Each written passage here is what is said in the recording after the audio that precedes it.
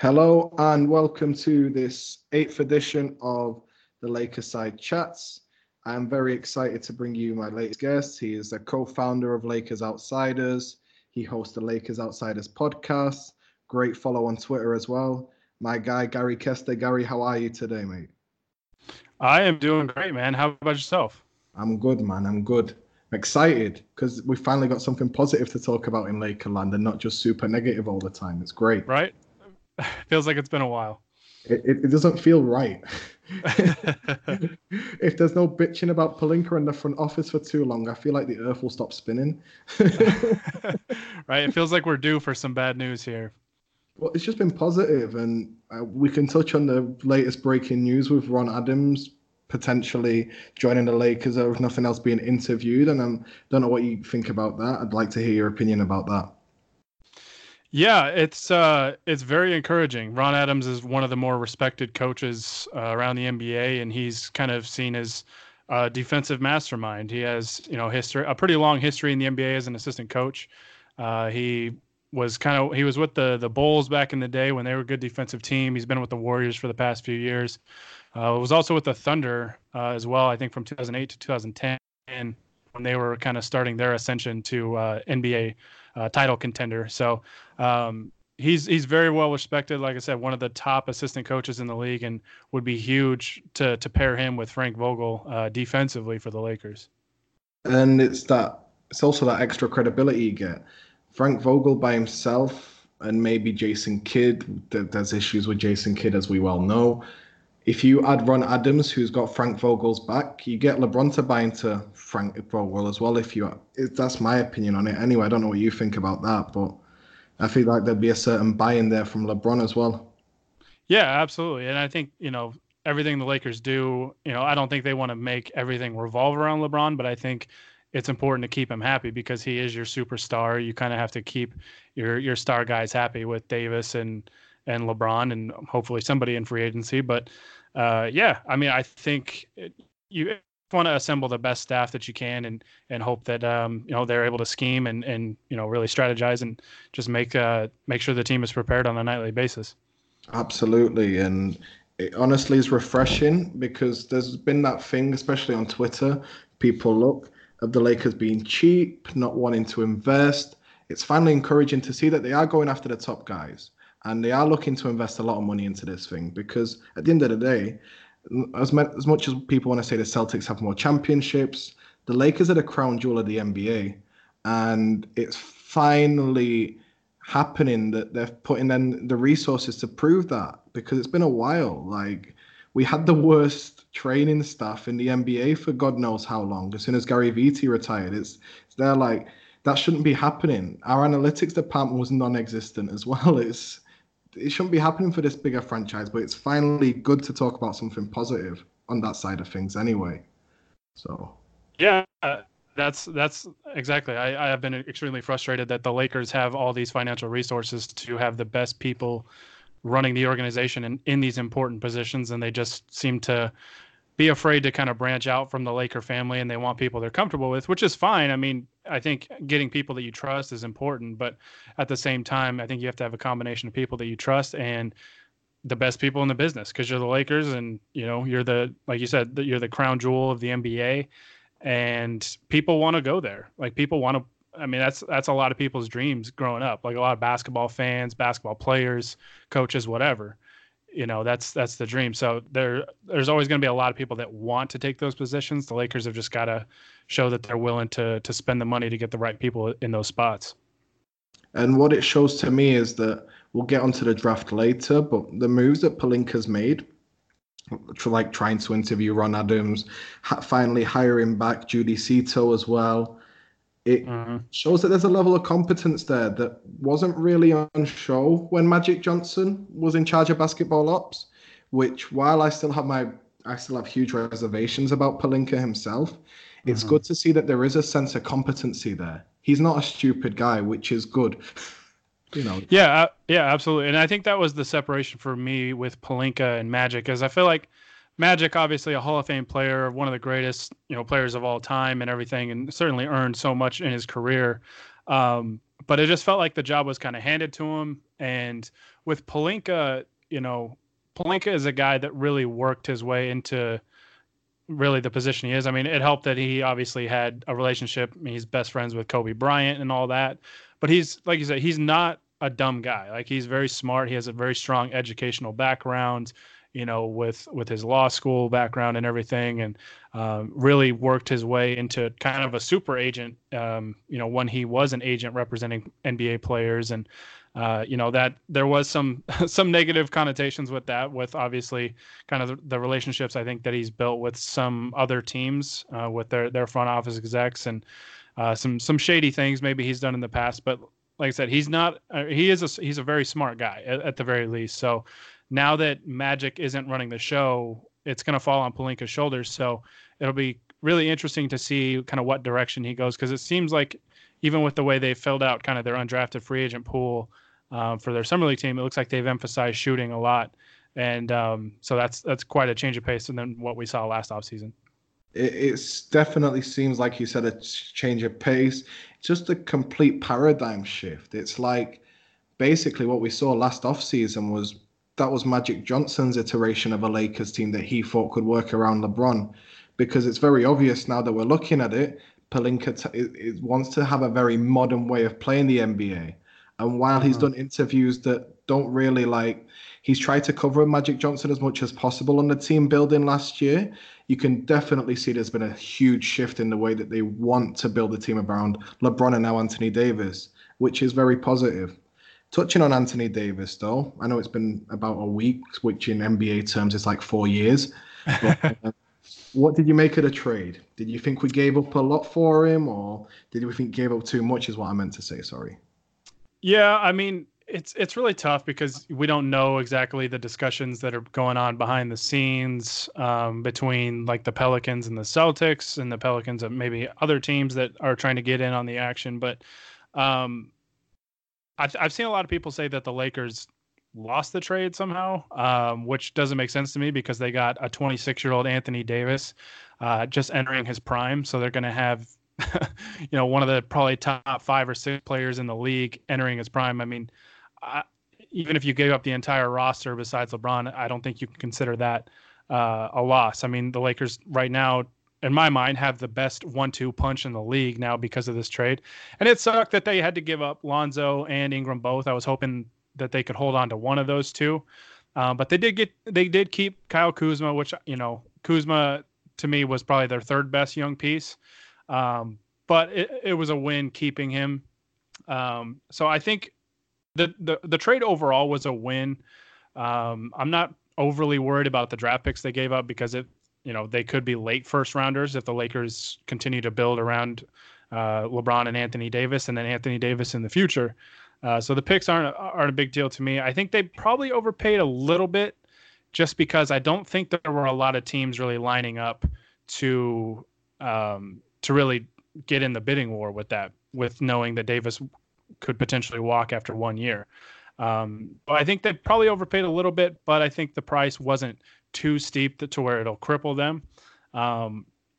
But I think another dynamic to it is the optics of it. I think if a deal fell through again, like it did at the deadline, the optics would be really bad, because they'd have to really repair those relationships with Brandon Ingram and Lonzo Ball and Josh Hart. And that'd be really, really tough to do. And fact of the matter is they got the deal done. They got their guy before, with the Golden State injuries, I was sure another team was going to step up if the negotiations dragged out too far. So I credit Pelinka for getting a deal done, even though they probably overpaid a little bit. But you get Anthony Davis in his prime next to LeBron James, so I think it's well worth it. I agree with you there, and like you said, I feel like it was an overpay, but I feel like it was a necessary overpay just to get the deal done. And if you're Rob Pelinka, if including Josh Hart in a trade for Anthony Davis is what it takes, you do it. If there's 2 pick swaps involved, it doesn't matter how the optics look or how much Brooklyn Nets part two it is, you still do it, because it's nothing like that trade because we're not trading for three players of a combined age of like 115, we're trading for a superstar in his prime, top five, like you said, in the NBA at the moment, perennial MVP candidate, especially if he's on a championship team. So it's a very exciting thing. And especially, this is an interesting question as well. Do you think it makes us an instant title contender, just having those two on the team? I think it definitely puts them in the discussion. A lot is going to depend on how they fill out the rest of the roster, because as we saw last year, adding LeBron wasn't enough. Because I think if they would have added some more shooting, a little more defense around LeBron last year, it would have panned out a little differently. But injuries kind of derailed everything. I mean, the Lakers were certainly not a bad team before all the injuries went down. I mean, they were fresh off of destroying Golden State on their home floor, a healthy Golden State team. And the Lakers weren't even fully healthy in that game either. JaVale McGee was out in that game as well. So I think it definitely puts them in the discussion. I think the thing with the league right now is it's so wide open. I mean, even if Kawhi goes back to the Raptors, I still think the East is kind of up for grabs. I think Milwaukee could still be really good. Philly could be really good if they are able to re-sign their free agents. And, the West is wide open. We saw Portland get to the Western Conference Finals with two stars, basically. I mean, Nurkic was out for them, and their 1-2 punch was able to get them to the Western Conference Finals. And LeBron and Anthony Davis is better than CJ McCollum and Damian Lillard, and I love those two guys. But I mean, I've seen a couple of people say it, but the Lakers have two guys that legitimately could win MVP on their roster. So, and they've got cap space to build around it. So if they build the right way, I think there's a very real chance that the Lakers come out of this offseason, if they do the right things, being the favorite to come out of the West and represent the Western Conference in the finals. And the biggest thing is how much space we'll have in the summer. And I'm very certain that, as regardless of what Woj wanted to report or anyone from ESPN, I'm sure that the Lakers knew about the ramifications of doing the trade on July the 6th, because obviously if the Pelicans were looking to flip the pick like they did, everyone knew that it was going to get done July 6th. And it was very overstated, I think, as well, about just how much quote-unquote turmoil, I use the air quotations again, the Lakers were in. Because like we've said previously, I don't think that Rob Pelinka is a stupid guy whatsoever. He must have known about the ramifications of that deal straight away. So it's a very exciting time, and we'll touch on the cap space and stuff like that later on. But we've obviously had the draft on Thursday. We didn't have any picks in the first round. We bought a second round pick, the 46 overall pick. And we got a very young gentleman, Taylor Horton-Tucker. What do you make of that pick? I love the pick. I was really surprised that the Horton-Tucker really... I was surprised he didn't get picked in the first round, honestly. He was a prospect I had kind of studied a little bit, just for the sake of things. I really like looking at prospects, but he was a very intriguing prospect because he's so young, but there's a lot to his game that you really like. And I know a lot of really, really smart minds, smart draft minds, had him pegged as really like a late lottery talent. And his potential is very high. I think he's gonna be a little bit of a project that's gonna take some time. I mean, he's only 18 years old, and he's gonna be 18 when the season starts. So he's a very, very young prospect. But there's a lot to like about his game, especially defensively. I think defensively he can cover a number of positions with just kind of his frame. He's very well built for how young he is. He's got good length. He's got great length, actually, being at 6'4" with a wingspan of 7'1", I believe, 7 foot or 7'1". And he knows how to use it pretty well. So, and he's pretty shifty with the ball. And, I think his offensive game has a good foundation to where it can be built upon. And, in a couple of years, I think he could be a very, very solid player for the Lakers. And people are going to wonder exactly why he fell to 46. Well, shout out Ben Rosales on Twitter. He was super high on Taylor Horton-Tucker throughout the entire process. And if you're a Lakers fan and you don't follow Ben Rosales on Twitter, what are you doing, first of all? That's a must guy right there. But also, it's that it seemed like people were going against the trend of picking super young guys this draft. They were going like the Phoenix Suns, tanking the entire year to get. I know you're a North Carolina dude, but I feel like they reached a little bit there. I don't know what you think, but I feel like they reached a little bit there. And to be It was. I love Cameron Johnson as much as the next North Carolina fan, but I was shocked to see him go that high. And if you haven't seen the Kobe White reaction video to Cam Johnson getting drafted, go watch it straight away. Pause the podcast, go watch it straight away. It's the greatest thing you'll see in the next couple of weeks. I guarantee it. But like we said, it seems like people weren't valuing these sort of guys, and especially with a big wingspan, I feel like he'll grow a little bit more as well, because usually you don't see such a big discrepancy between wingspan and height. So I feel like he has some room to grow as well. And like you said, he can already guard multiple positions, and he can carve out a niche already, because obviously our rotation's so lackluster right now. Not lackluster, but very bare in the closet. I feel like he could grind out a niche in his first year of being a good defensive guy who can hit the free occasionally, get hot. His handles are crazy. Like, if you see the way he creates space, he could easily create, especially as a project and getting better upon year on year, he could easily start to develop his own shot in the NBA, which would be huge, especially coming off the bench. Because as we've seen in the NBA, having bench scoring is so important. And a guy who can score off the dribble as well is crazy. Well, we saw that in the NBA Finals, right? How important still having a bench is. I know, rotations get a little shorter in the playoffs, and coaches tend to ride kind of their big guns as much as they can. But that's really, to me, I mean, besides the fact that the Raptors had Kawhi Leonard, who is just an all-world player, the depth that the Raptors had was so important, because that was a massive advantage that they had over Golden State. You saw those role players really step up, whereas Golden State didn't really have them. So yeah, I mean, having that depth is very, very important, even though it's a superstar league. But if you can get depth with your stars, that's how you compete for championships. And exactly. And I don't know what you make of any of the undrafted guys. Who are your favorites there? Let's throw a few names out for us. Yeah, I really like Norvell out of Gonzaga. He's a guard that can really shoot, and he has some chops really kind of creating his own shot a little bit. He's got a pretty smooth step back. Something about left-handers. Left-handers always look really smooth. But he's a guy that is a pretty good sized guard, and can really create his own shot and can really shoot. So, and like I said earlier, with this team that they've filled out, they've really emphasized shooting, and he's certainly no exception to that. And I'm curious to see how he pans out, because he obviously came from a very good program, Gonzaga, with Mark Few as his coach. So you can obviously tell he's come from a good coaching staff, and I'm curious to see how his game translates to the NBA, because he can definitely shoot the ball, which is big. Exactly, and we've seen how important shooting is, especially around a LeBron James. So if you can find gems like that, especially undrafted guys, and if I'm correct, he signed on a 2-way deal, so he's already signed up. So we don't have to worry about potentially someone else signing him after a summer league. So that's also a good sign as well. Yeah, it's good to see that.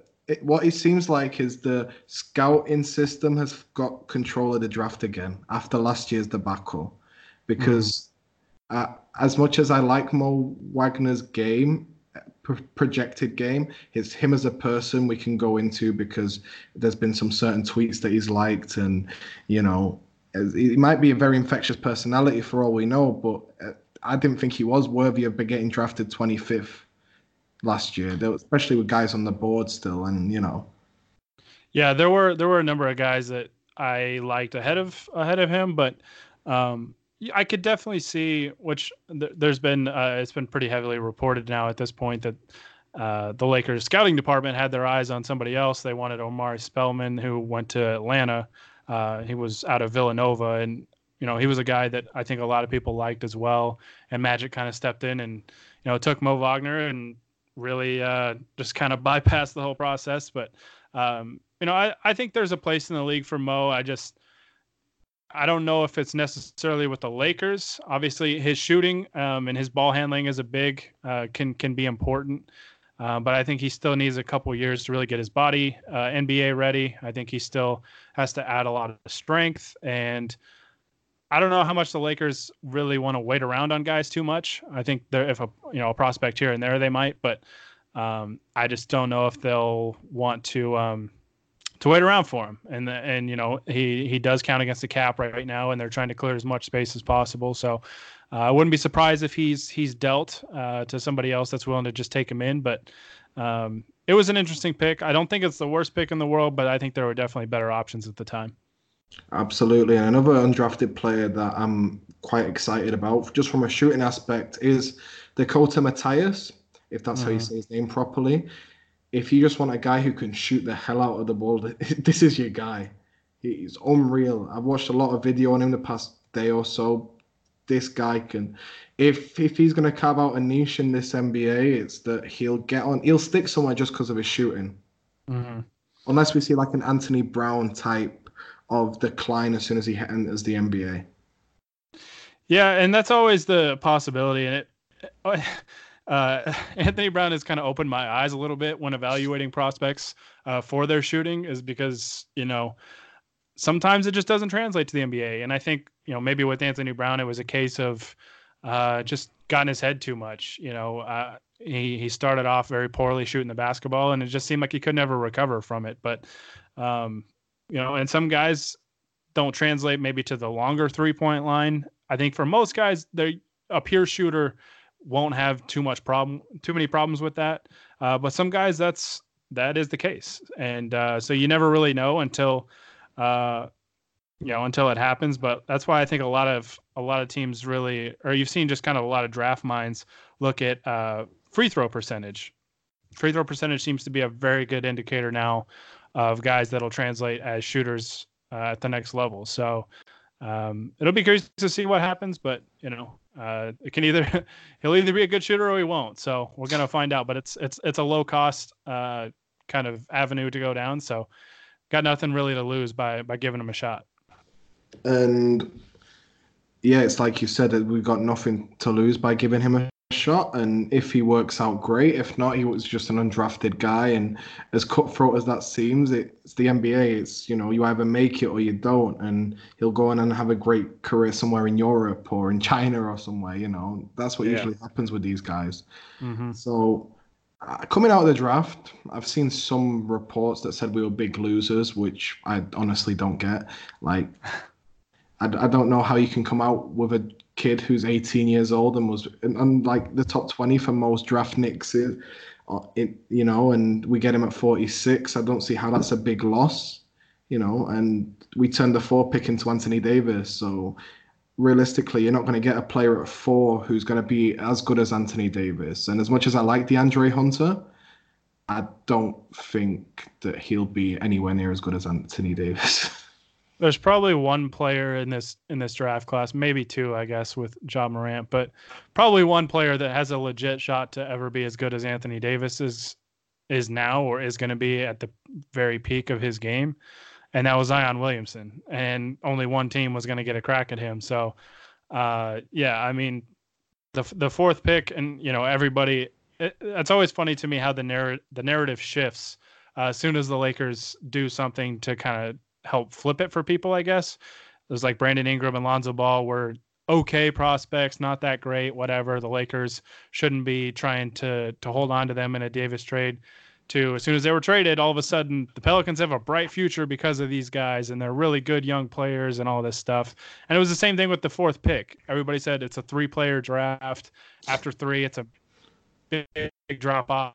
All of a sudden, the Hawks, the 4th pick, and take Hunter. It's this great pick and all this stuff. So that's just kind of how it goes with the Lakers. The narrative always flips as soon as their possession is somebody else's. So that's how it is what it is, I guess. And that's a great segue to go on to the cap space and free agency. Obviously, we have Anthony Davis coming. Most likely than not, that deal will be done on the 6th of July, as soon as the moratorium opens. There's been a lot of conflicting reports. shout out. I don't remember exactly who it was, but it was a few hours before Woj tweeted that the Lakers were more likely than not have max cap space. I can't. I think it was David Lord. I think that's the person's Right. name. I think so. Yeah. Yeah, it's David Lord. It's come back to me now. So shout out to him because he was very adamant that the Lakers will absolutely have max space. Um, I don't know what you make of these reports that Kawhi won't give us a meeting. I feel like Kawhi is the hardest person to read of any NBA superstar ever. So the fact that we're getting reports that he's not going to take a meeting is crazy. I don't know what you think. Honestly, it's a gut feeling, and while it probably won't come out to be true, I feel like if LeBron can get Kawhi in a meeting, which I think that LeBron and the rest of the staff will, I feel like there's a chance that it could happen. I'm not saying a huge chance, but I also think that there is a chance it could definitely happen. I think the Lakers' chances at Kawhi are better than people are suggesting. But like you said, I don't think anybody really knows what Kawhi is doing. I don't even know if Kawhi knows what Kawhi is doing. He's probably going to sit there and kind of hear everybody's pitch and kind of go based on that. But I don't think anybody really has any strong insight to his thought process and his decision making with this. I, Kawhi's he's a pretty quiet dude and very I don't want to say strange, just a very different kind of guy. Very different from most people, and I think I want to. Maybe it's blind faith or whatever, but I think the Lakers have a better chance at him than most people think. I mean, this is a year removed from all reports saying that Kawhi was hell bent on being a Laker. Like that's where he wanted to go, and he had his mind made up. So, obviously, he had a great year with the Raptors, as great as it could. He had a great year individually, and then they won the championship. But I mean, if he's serious about not only making max money, the Lakers can definitely get there for him. And then him and Anthony Davis and LeBron together would just obliterate the rest of the league. Even if Golden State gets healthy, maybe not next year or the year after, I still think that trio probably gets it done against Golden State. But yeah, I don't think anybody really knows. So that's why I'm not really buying into any of the reports. LeBron has been seemingly recruiting him for a full year. So I think that's kind of my basis on why I think the Lakers have a better chance than people think. And LeBron has seemed very relaxed this offseason. I think if he didn't know or wasn't confident in anybody coming, that he wouldn't be as relaxed as he's been. So I think we all have to wait until June 30th to really find out about Kawhi. But as of right now, I just don't think anybody really knows what he's doing. And it's that thing where, by all accounts, LeBron and Kawhi are close. Even Woj, I think, said it at one point that they are close, regardless of what he wants to say about meetings and whatnot. And also, but just going back to last year when he did request a trade out from San Antonio, playing with LeBron wasn't an issue. He wanted to play with LeBron. And one thing I did want to say is about LeBron and Kawhi. I don't know if you agree with this. Is I honestly feel like LeBron would embrace Kawhi and Anthony Davis taking a bigger role than he is, because I feel like LeBron, especially now with this injury that he had, he's realized his basketball mortality, and he realizes that the end could be closer than what he thinks. And having three of the top five guys in the NBA, two of them being his teammates, I feel like he knows that would prolong his career, and that would only be a good thing. Because imagine having LeBron as like a second or third option on the team. That's crazy. It's almost unheard of, right? Like not most, but some nights he legitimately could be a third option, and that's just crazy to think about. But I also think it's pretty well documented at this point. And I don't mean to like say LeBron's a bad defender or anything, but I think he likes to coast defensively during the regular season now at this age and kind of preserve himself as much as he can. And with Kawhi and Anthony Davis, you could certainly afford to have him do that. And especially if you do get a Ron Adams as your assistant coach with Frank Vogel, I would think that they could kind of scheme around that. So the fit, I think, would be perfect. And like you said, I think LeBron would be more than willing to take, a little step back and let those guys kind of handle a pretty big load. And I think it would be very beneficial for the Lakers because Kawhi's been a very big believer in kind of resting star players during the regular season to have them ready for the playoffs. And if you have those three, I mean, that job becomes very easy, because you have two out of the three of them playing and just kind of maybe rotating them every so often on giving them rest days and whatnot, and you'd still win a ton of games. So I think if you do get Kawhi, I mean, that's the dream scenario. And like I said, if the Lakers have that trio, it's just so beneficial for so many reasons. And they would, to me, clearly be the favorites to win the NBA title next year. And I wouldn't say it's not that it doesn't matter who you have around those guys, but the margin for error becomes a lot higher if you have those three. Because even if you do whiff on, let's say, a few of the guys you bring in on vet minimums, those three are so good that they'll hide their deficiencies as much as humanly possible. In my opinion, anyway. I might be wrong about that, but you could probably pluck guys out of retirement and put them to fill out the rest of the roster, and that roster with those three would still win a ton of games. So, like you said, the margin of error kind of widens quite a bit. And I think, I mean, really, it would get fairly easy for the Lakers to fill out the roster, even though, I don't want to say easy, but easier to get guys on minimum deals, because I think anybody with common basketball knowledge would look at those three and say, any free agent players like, hey, if I want to win a title, I'm going to go take a minimum and I'm going to sign there. And I'm going to, we're almost a lock to at least be in like the Western Conference Finals next year. So I think they'd have guys lining up to take a spot on that roster at a discount in terms of money. I can't wait till we reunite the banana boat at the Lakers.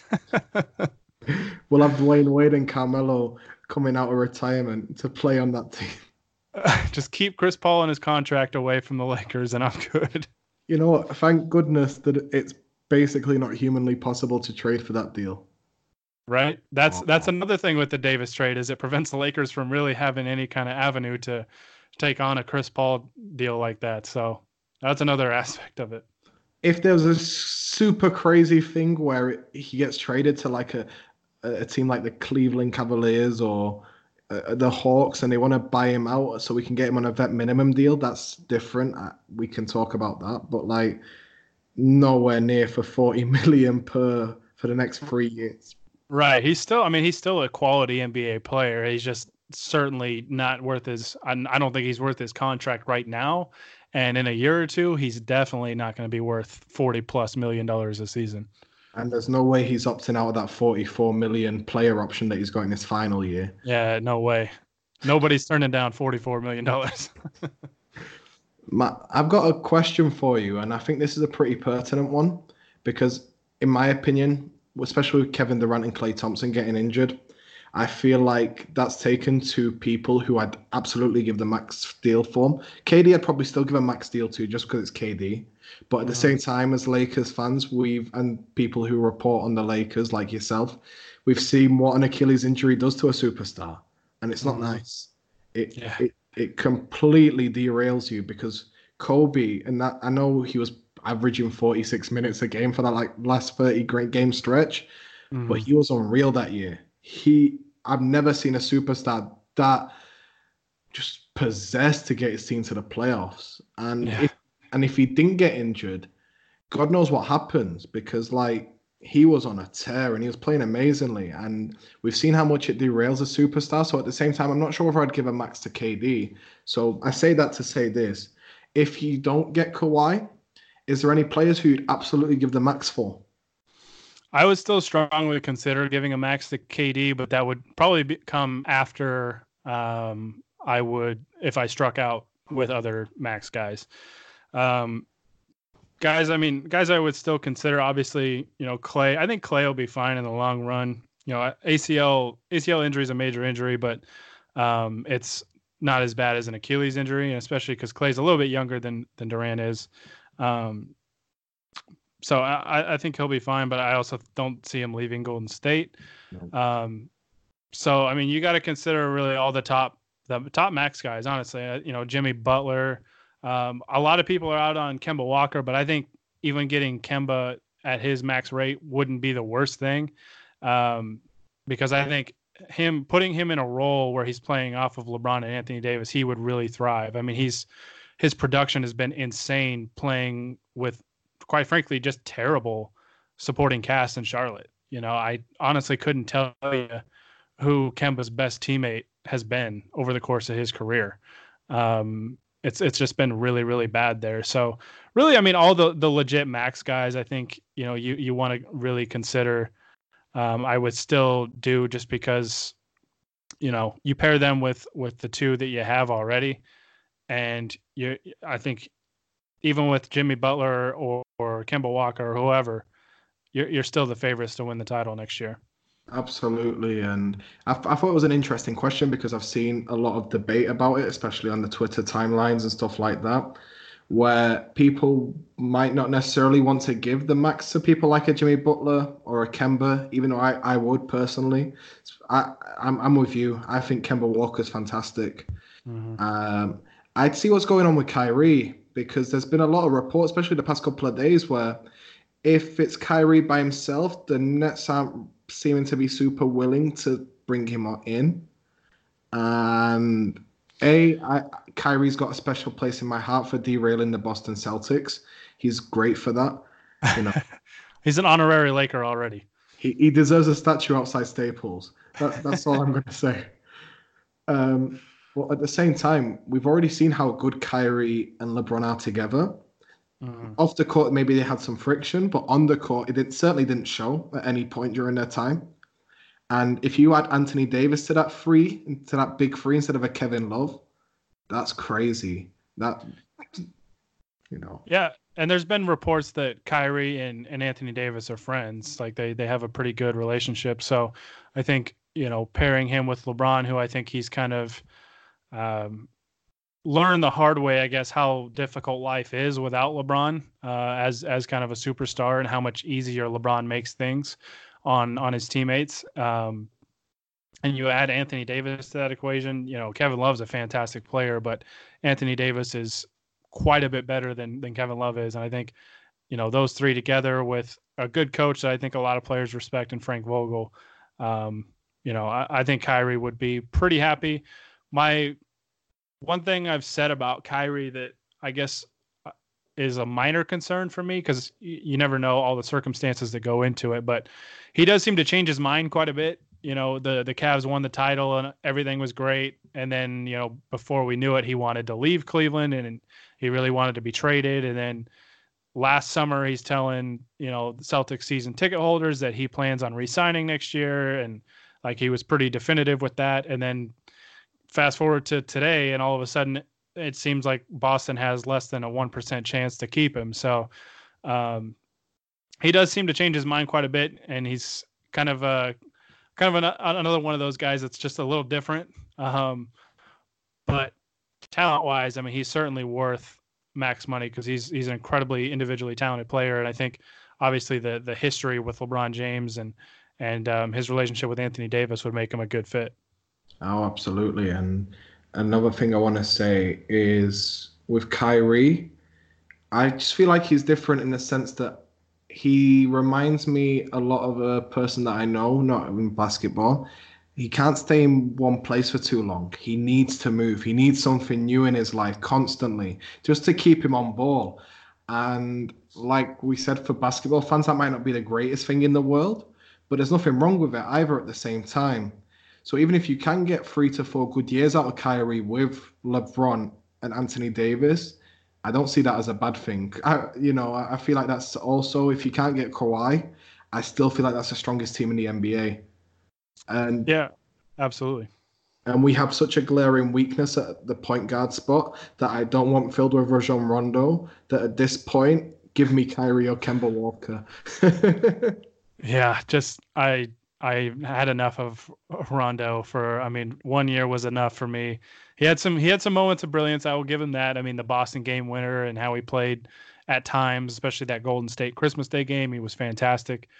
But over the course of a season, just his really unwillingness to play defense and just do a number of things.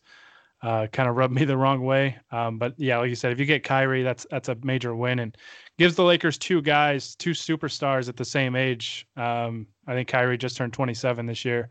So Davis at 26 and Kyrie at 27 would be a hell of a pairing. And then you have LeBron, along the ride for those couple of years as well. So. And sorry, just lost my train of thought. With Kyrie, it's going back to Rajon Rondo. With Rajon Rondo, I have no doubt that he was a great influence on the young guys. Mm-hmm. He seems like a great person, and it's not a slight on Rondo whatsoever. As a person, I feel like he was brilliant, and he seemed to really embrace when he broke his hand in the mentoring coaching role. And if he was willing to take a very reduced role on the roster to come back, where he plays 8 to 10 minutes a night, and he's there to basically help the team along and help LeBron along and help these guys mesh together, I'd be all for it. But I don't see Rondo being that type of person. I feel like if he's on a roster, he needs to play. Otherwise, he'll be a problem. Yeah, I was just going to say, it's very rare that a player that used to be really, really good, like the player that he used to be back with, the Celtics, it's very rare that you eventually see a player like that take that kind of role. I think it's tough for those guys to kind of accept reality, that, they're not the player they used to be and take, a very minor role like that. So I think a player like him would, and I think we've seen it. He's played on some bad teams in recent years, with Dallas and Sacramento and whatnot. He's, I just don't see him taking a role like that. But if he did, I totally agree. And I don't think we have anything to worry about, because with Luke Walton and Vlade, I have a feeling that Rondo will be very heavily pursued by the Kings. Another question before we get on to the last topic, which is what would happen if we do strike out. There's two names that come to mind when there's talking about young guys who don't meet that higher max cap space threshold. So that's D'Angelo Russell and Malcolm Brogdon. While we haven't heard anything about Brogdon to the Lakers per se, the D'Angelo Russell to the Lakers train is starting to catch speed. And I blame you. I don't blame you, but you were the instigator for this. If you follow Gary on Twitter, you know what I mean, because he put it out there. And basically, ever since he put it out there, it's just been full steam ahead on reports and stuff like that. So sometimes that's all you got to do. Just put it out in the universe and just let it go. LeVar Ball it. My question is, especially if Kyrie and another max guy goes to Brooklyn, I think Brooklyn will more than likely renounce D'Angelo Russell's rights. If Malcolm Brogdon or D'Angelo were available at the same price, would you be willing to bring D'Angelo back to the Lakers? I feel like I know the answer to that, but I just want to get it there. And B, would you rather have Brogdon or D'Angelo on that roster? That's a very, very good and very, very difficult question. Anybody that follows me knows I would love to have D'Angelo back. I consider D'Angelo like my adopted son. So I've enjoyed watching him grow as a player and as a person really over the past few years. So I would greatly, greatly welcome him back. Between him and Brogdon, if you gave them to me both at the same price, it would depend on the situation, I guess. With the Lakers, I would think with Brogdon, you're going to get probably a more complete player. Although, I think D'Angelo is probably better overall, but he kind of specializes in certain areas, whereas Brogdon, I think, is a little more solid all around. He gives you elite three-point shooting. He's a good free throw shooter as well, which the Lakers have really, really needed the last few years. But he's a good defender as well, and he can do a lot of things. And I think his fit next to LeBron and Anthony Davis would be really good. But I also feel the same about D'Angelo. We looked at D'Angelo was kind of the main guy on that Nets team that went to the playoffs this past season. Him and Dinwiddie, Spencer Dinwiddie, were kind of their 1-2 perimeter punch. And that, they had a pretty good crop of players that got him there as well. But I think Russell could really, really thrive in that role as kind of a secondary creator, playing off of LeBron and off of Anthony Davis, and having those lob targets, and he'd have a lot of space to operate with teams focusing on Davis and LeBron. So I don't think you could go wrong. I mean, I think a strong case could be made for either of them.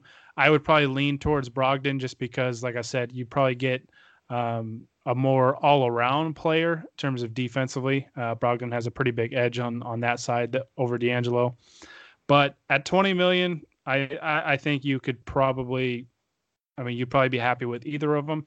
I will say, I think one edge D'Angelo also has is I'm pretty sure the Bucks will be willing to match offers.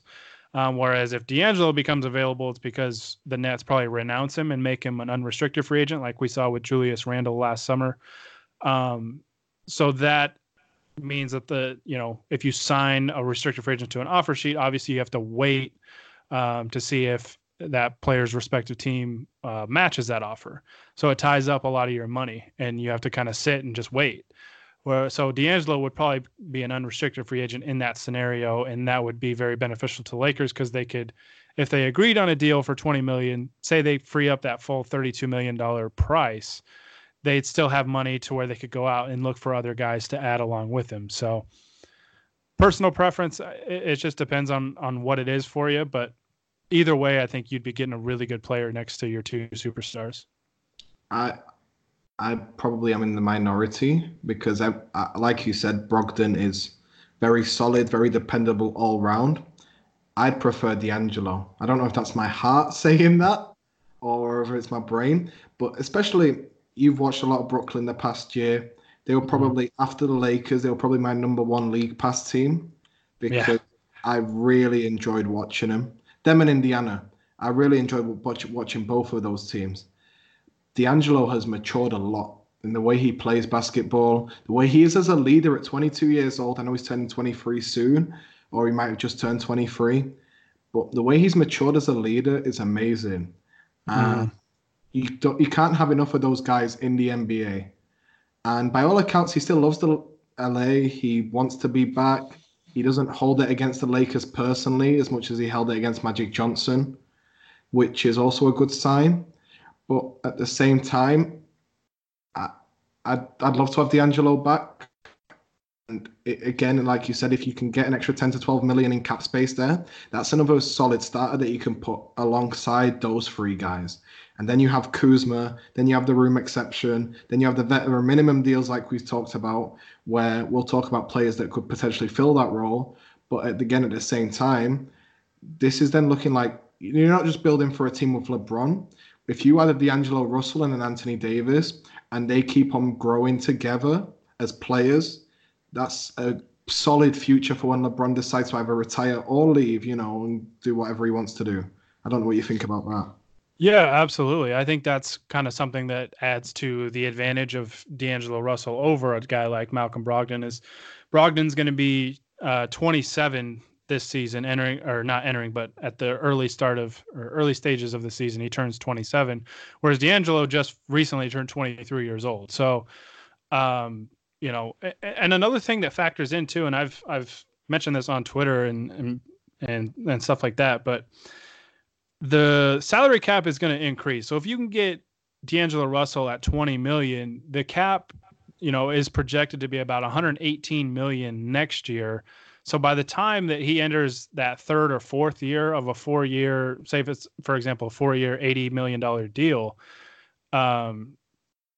you're looking at a guy that's going to take up probably 15% of your cap, and he's eligible for a 25% max deal. So if you get him entering his prime at 15% of the cap, that's a great, great deal because he's still probably 3 or 4 years from really entering his prime years. So that's another factor too, is he's quite a bit younger than Brogdon is. So you're kind of banking on his development as a player, and he has a relationship with LeBron James. We've kind of seen it social media. So, I think LeBron respects him, and D'Angelo respects LeBron as well.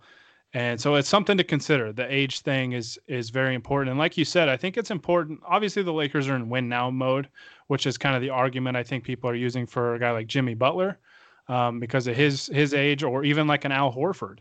Um, you know, so the Lakers are obviously in win now, but I think you still always have to have one eye on the future, because I think if you don't, that's how you end up like the Lakers did in 2013, where they went from what they thought was going to be a title contending year, and that obviously unraveled pretty quickly, to, Kobe goes down with an injury, and then they're looking at a long rebuild after that, because they were always a win now team.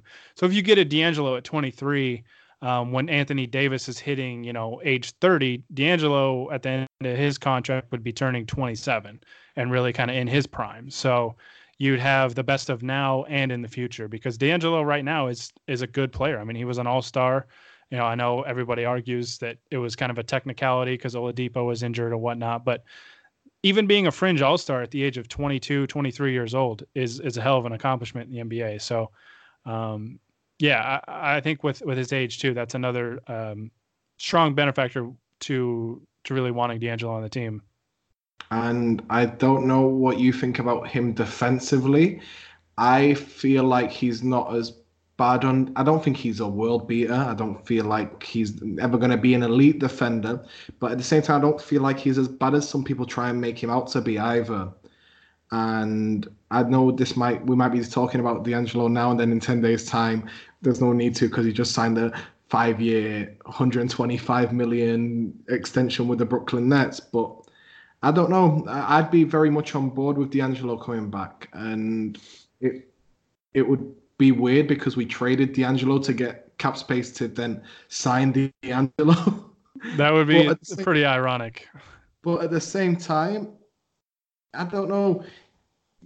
With mistakes, because I still feel like trading away D'Angelo Russell at that time was a mistake, and I feel like we sold on D'Angelo at the lowest possible point. And even if you did want to trade him, that's fine, because players get traded all the time. And like we talked about with Lonzo, with Ingram, they're not going to be ever as good as these top 5, top 7 guys. But at the same time, D'Angelo Russell, like, you just needed to watch him for like a 10, 15 game stretch like these other guys to see that these guys could legitimately be potential all-stars in the NBA. And I don't know what you think about that. Well, that's kind of the thing I hate about that narrative, is that players get better once they leave the Lakers. And it's like, no, it's the timing of when they're leaving the Lakers. D'Angelo had a few years under his belt, and I think it's going to be the same thing with Ingram and Lonzo if they are able to really start to stay healthy. And I don't really worry too much about their injuries, because young players often get hurt early in their career. I mean, we've seen it. I mean, look at Philly. They had Joel Embiid and Ben Simmons both kind of take redshirt years because they got hurt. And you just see it with a lot of young guys. I mean, playing college basketball where you play 35 to 40 games and you get 2 or 3 days off in between just about every game is a lot different than playing a full 82 game season. So I still believe in the future of Ingram and Lonzo, and even I think Josh Hart's going to be a really solid player for a while. It's not players leaving the Lakers and becoming good. It's just the fact that the Lakers are trading them probably a little too early, which I think was definitely the case with D'Angelo. And I feel like the issue I had with that trade was you could kind of see the writing on the wall that Magic made that trade based on emotion and not necessarily because of what it might have been what was best for the Lakers. I know it freed up cap space and everything, even though they already had an avenue to get a max slot for a guy like LeBron. But, that trade was made out of emotion, which really was what bugged me about it, is that, and Magic even admitted so on his little segment on First Take, that because of the incident with Nick Young, Magic knew he had to get D'Angelo out of there, which was incredibly frustrating. But yeah, I don't know. I think D'Angelo's grown up a lot. The Lakers are very, very different now. And I think that it could definitely work if they wanted to run it back and try again. Cause like I said, both parties are very different than they were just a few years ago. So, it's something I'd love to see happen, but, it's a great backup option, but we'll see. We'll see. Free agency is who knows what's going to happen. It's a crazy beast, isn't it? And just going back to Magic Johnson a little bit, I know he said that it was primarily for the video that leaked with Nick Young. I've got a little bit of a theory about why he traded D'Angelo. And basically, what happened was the Lakers chose the young players over Byron Scott, which led to Byron Scott being fired. I feel like there was still a bit of resentment there, especially from that side of it.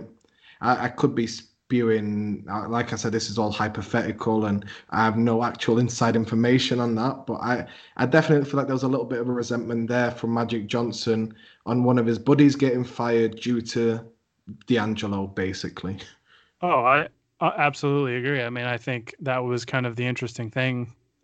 Magic kind of came in and said he was kind of excited to work with D'Angelo, but I couldn't help but think that, Byron Scott is very, very close with Magic Johnson. They've been very close friends for a long time.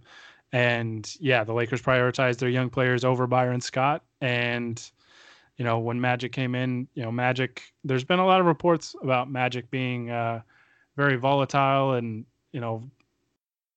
I don't know, willing to change his mind very quickly or just having kind of those random outbursts. And I think Luke Walton learned that the hard way. So, yeah, I mean, I totally agree. I think that factored in somewhere. And like I said, I think that deal was made more out of emotion than a basketball-minded transaction. And while I do enjoy talking about past Lakers transgressions, we're on a positive vibe tonight. So let's go back to talking about free agency. Let's say hypothetically we do strike out, which I don't see happening. I see at least one max or close to max guy wanting to sign with the Lakers, whether that be a Kawhi or a Jimmy Butler or an Al Horford or a D'Angelo Russell. I definitely see one person joining, But at the same time, who are some people that you would target outside of that? Give me some point guard names, because I'm very interested about the point guard situation. Yeah, the main guy that I think a lot of people really like and is Pat Beverly. He's a very solid player, and he's one of those guys that on another team you probably hate his guts because he runs his mouth a lot. He's a very emotional player. He's a very irritating kind of guy, as Lonzo Ball learned very quickly in his very first NBA game. But he's a guy that you love to have on your team. He's by all accounts a great teammate, really supports his guys, and I think he'd be a great fit as a guy that can shoot and defend. I'm curious to see how his game ages because he's starting to kind of hit those kind of years where he might start to see a decline. That's one point guard I'd look at. Obviously, we mentioned D'Angelo Russell, as a good point guard option. But if you're looking at kind of the lower level guys, another guy I would keep an eye on is Ian Clark. I've always, kind of been a fan of his, and I think ever since he left Golden State, he's kind of been forgotten about. He's been just kind of hidden away there in New Orleans. So, but I think he's still a decent player, and I think he's a guy you could get for cheap. And a player like him would be a pretty good option as well. Great shooter as well, which we need a lot of. A name that I'd like to throw out, just because I think he is a starting level point guard in the NBA, is Darren Collison.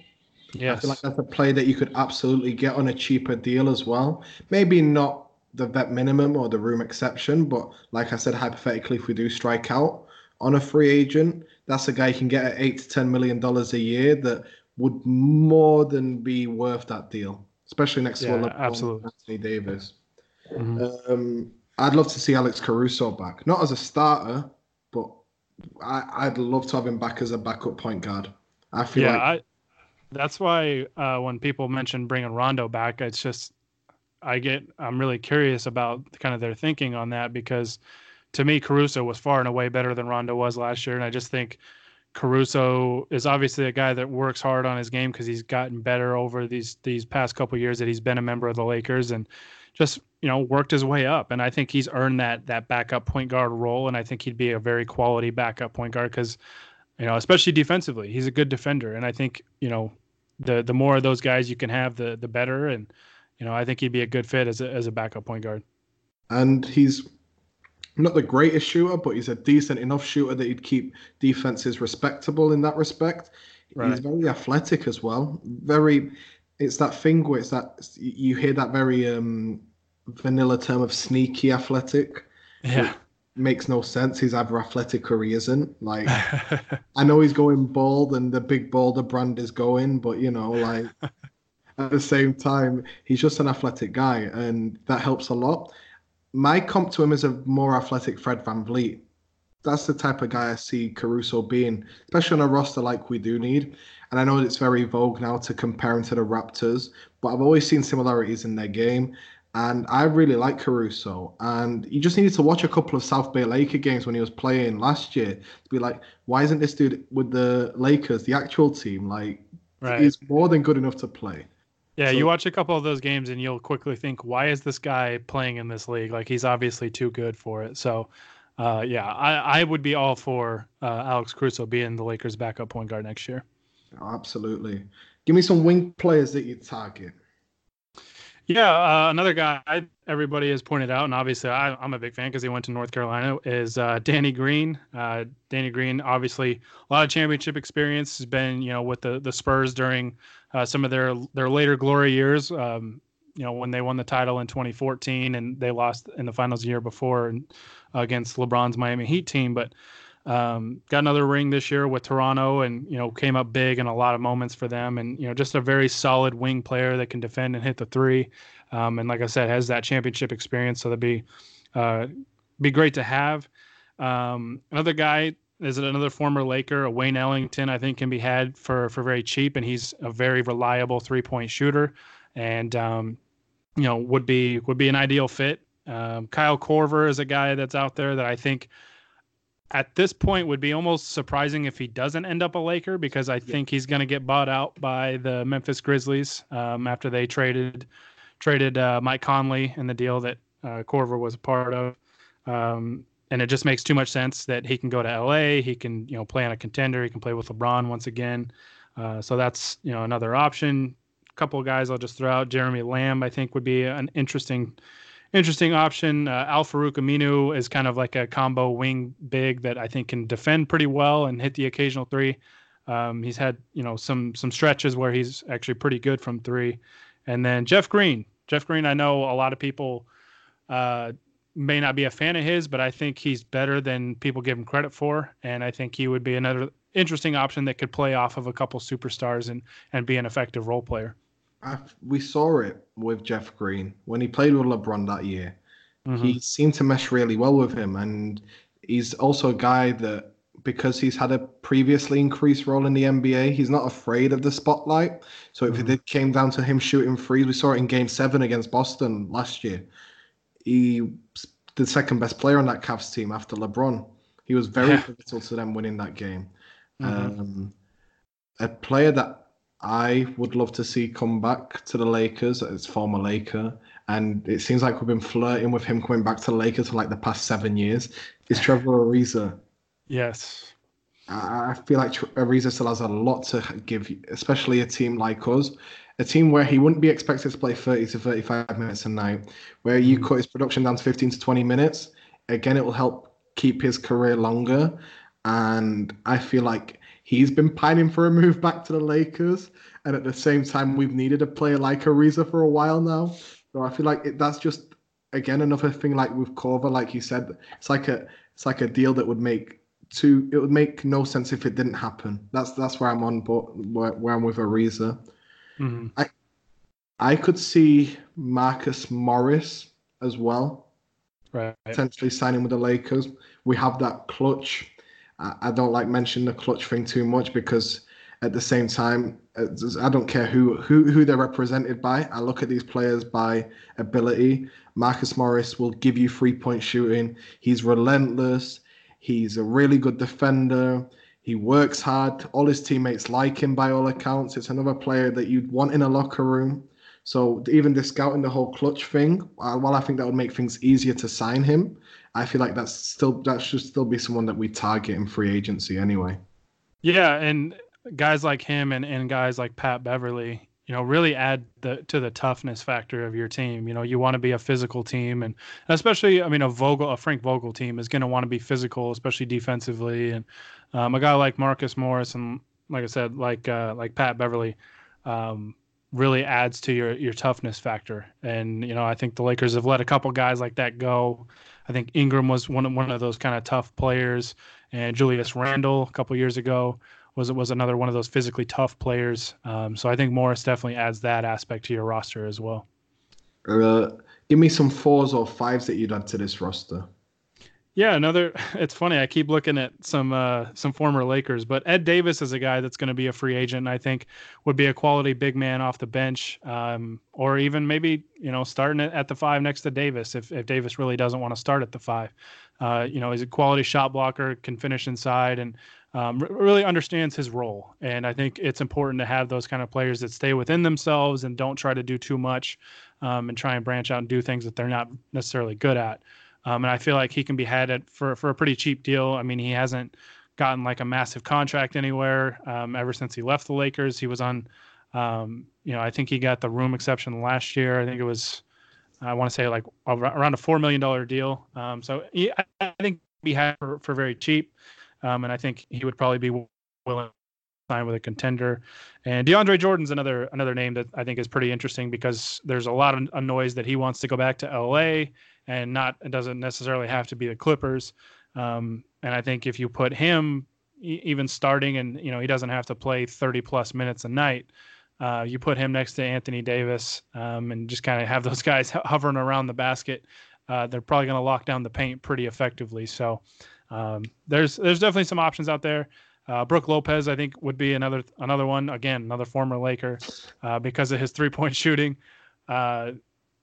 The 5 discussion is very interesting because I think people really like Al Horford, and I love Al Horford, and I think his game is going to age pretty gracefully. But it sounds like he's got a big contract already in the works from somebody. Yeah, those were all very good names. I agree with you. One player that you didn't mention who I really like and has played, maybe not in the finals team, but on a team that's contended once while he was there, was Dwayne Dedmon. I like Dwayne Dedmon a lot. He's very energetic, very versatile. Started to shoot as well a little bit. Like, I don't know if people watch him in Atlanta, but he can shoot the 3 relatively well. And he provides the energy and the shot blocking. And again, I feel like he would be available at a relatively cheap deal. I agree. And that would be sort of another deal that would be too good to be true and would be a really good fit. At this point, I wouldn't mind bringing JaVale back either. JaVale, for the pneumonia really derailed him, and we saw that. But at the start, before he got the pneumonia, and then as soon as he recovered properly from it, JaVale looked really good. And it's a guy, again, who protects the paint, and Frank Vogel likes having 2 bigs that protect the paint, and he likes having physicality inside. So it's another, player there that it would help a lot, because for all his things, he doesn't like playing at the 5 a lot. So even though it's positionless now anyway, but it would help out. It'd help out a lot. Is there any names at the 4? Any stretch 4s that you'd go after potentially? I mean, there's a lot of guys out there. I think, some of the guys that we've mentioned really as the 5s are guys that can shoot, and the 4 position is interesting to me because there's a lot of talk about Anthony Davis not being overly willing to play the 5, and if that's the case, you could go and get really a number of options as kind of a backup 4 because it won't matter that much. Because I think if Anthony Davis wants to play the 4, I think you're looking at him and Kyle Kuzma kind of staggering that position anyways. So both of those guys are stretch 4s, right? They both have the ability to shoot, even though Kuzma's 3-point shooting kind of took a step back this past season. So hopefully he can get back to what we saw his rookie year. But there are a few guys out there, but to me, like, that's the position, I guess, that I would value the least amount, just because, like I said, I think Anthony Davis and Kyle Kuzma are going to eat up the vast majority of those minutes at that position. So, and even LeBron can play some of the, play the four as well. So, I'll be curious to see just kind of how they fill out the roster based around things like that. But, like I said, you can get, I think, a few bigs that can play both of those spots. But I already think the Lakers probably at the four spot have most of the minutes already eaten up at that position. I agree. I just wanted to hear that. But at the same time, I feel like we have probably the strongest four rotation in the entire NBA. Especially if you look at AD, you look at Kuz, who'll probably spell at the 3 and the 4. And you have LeBron as well, who'll play a few minutes here or there at the 4 as well. Like you said, and then some of the guys that we mentioned, like a Dwayne Dedman, like an Ed Davis, they can also fill in the 4 as well. They're not real centers as we would call them previously, but the guys who are 6'9", 6'10", who play at height a bit bigger than their height, which will help a lot as well. Just wanted to say, let's just wrap things up. 1 year prediction. Right now, we are July 6th. Who signed with the Lakers? Oh man, put me on the spot. Well, my predictions tend to go horribly wrong, so hopefully I can get one right. Really, really tough. I still feel like Kawhi stays with Toronto at least for another year. I guess my prediction, I'll say Jimmy Butler, because it seems like he'd be very interested in playing next to LeBron and Anthony Davis and still getting a very, very big contract. And I still think the Lakers are going to get somebody. I don't know who. Like I said, my predictions are terrible, so Jimmy Butler will probably sign a 5-year max in Philly now. But yeah, I still think they're going to get somebody prominent, just because I don't know too many guys are going to turn down max money in Los Angeles, playing for the premier franchise and competing for a championship at the same time next to LeBron and Anthony Davis. So I guess that'll be my prediction. Maybe it's safe, but it could honestly be any number of guys. Like, that's the best thing about this free agency period, is that nobody really knows exactly what's going to happen. Maybe sans Kyrie, a lot of people think he's going to Brooklyn. But other than that, it's like nobody knows really much at all. But even that, like you said, with Kyrie, and we talked about it earlier, is that thing where there's been a lot of, especially the past couple of days, been a few reports out there from reputable sources. We're not talking about like Scoop B or someone like that. It's a thing where Kyrie isn't as nailed onto the Nets as it seemed it once was a few weeks back. Mm-hmm. So that would be my prediction. I don't know why. My gut's just telling me Kyrie to the Lakers seems like a thing that could absolutely happen. And I hope it does, because I've hated the fact that Kyrie Irving played for Boston, because he was one of my favorite players in the NBA. Having to begrudgingly watch him do well in Boston was one of my lowlights as an NBA fan. But at the same time, I'm glad he destroyed the Boston Celtics. Like we said previously, statue already, jersey retired, whatever you want. He deserves it, because like we said with Jackie McMullen was the biggest one, where she said that basically Kyrie feeding information to Anthony Davis made Anthony Davis adamant that he wasn't going to play in Boston. And that gave us a lot more leverage. So I think we see a Kyrie, LeBron, AD partnership in LA, and I'm all here for it. And I hope wouldn't surprise me at all. I just want to say a big thank you, man, for coming onto the pod. Absolutely. Give a shout out to where people can find you, where they can interact and stuff like that. Yeah, you can just follow me on Twitter at Gary Kester, GaryKester. You can find a lot of stuff. I have my own podcast over at Lakers Outsiders, so you can follow them at LakersOutsiders.com, or you can like them on Facebook or whatever.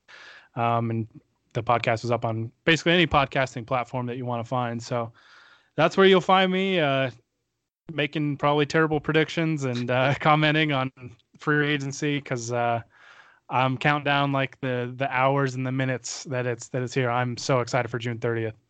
Absolutely, man. And it's been a while in the making, this podcast, and like Lakers Outsiders is a great place to follow everything because you guys do a great job over there. Thank you. Just wanted to say a big thank you again, man, for coming onto the podcast. Oh, it was my pleasure. I really enjoyed it. I know we overran, like my podcast usually about 50 minutes or so, but I'm really glad we did this. I'm really glad we overran anyway. Thanks for everyone for listening. If you can, please leave a 5-star review on iTunes. Leave your feedback. Talk to me and Gary on Twitter, because whatever opinion we have, we will absolutely try and validate it. And if we are wrong, we will admit that we're wrong. You know, think these things happen. We're not big-headed enough we're not Skip Baylesses or anyone like that. But again, thanks for listening. Have a good night.